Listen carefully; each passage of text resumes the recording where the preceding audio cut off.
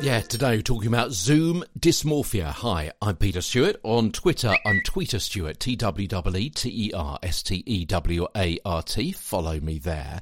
And also follow me here as we continue with Get a Better Broadcast Podcast and Voice Over Voice. Short daily podcast to help you get, well, just that. We're talking about Zoom dysmorphia and how that affects your video call voice. So dysmorphia is the feeling you get about how you look or how you sound. So seeing ourselves, seeing each other's on screen can cause these kind of micro stresses. And as we've seen before, and as we're going to see again in the future before the podcast series is out, stress increases tension in our frame. It can lead to shallower breathing and potentially a lighter voice. So what am I talking about when I say seeing ourselves or others on screen causing micro stresses? Well, things like what we think of our face, our hair, our clothes, our voice, the room background, and so on. What we think others may think of our face, our hair, our clothes, our voice, our room background, and so on. And guess what? What we think of their face and hair and clothes and voice and room background and so on. Do you see how all of this is kind of interconnected?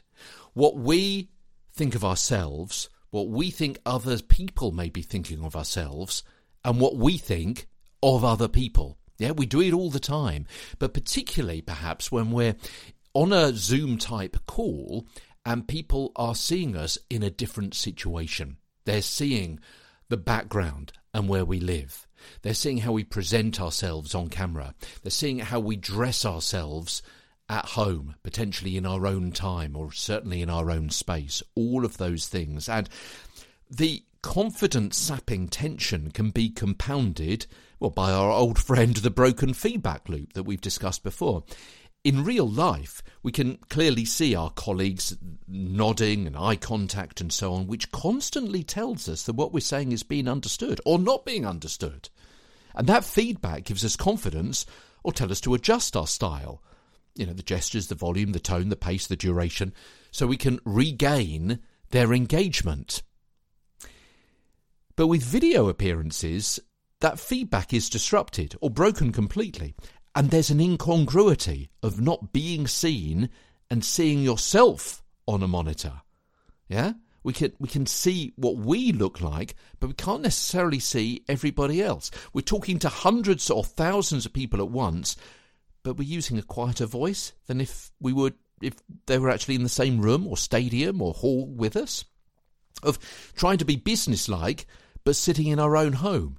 It's just not natural. And that incongruity, that broken feedback loop, can also be something else that causes us a little bit of stress. As I said at the top of the show, that stress, that tension, the shallower breathing, potentially lighter voice, that concern, that worry. Also as well, of course, instead of just sitting in a room with a notebook and talking to people around the table, you've also got to deal with the tech as well. And how that affects you.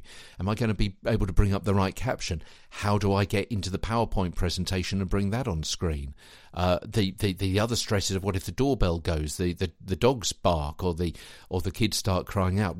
Have I put my phone on mute? What if another call comes through? All of that affects your body, your stresses, and therefore your voice as well. Tomorrow, vocal loading and video calls as Get a Better Broadcast, Podcast and Voice Over Voice continues. From London, I'm Peter Stewart.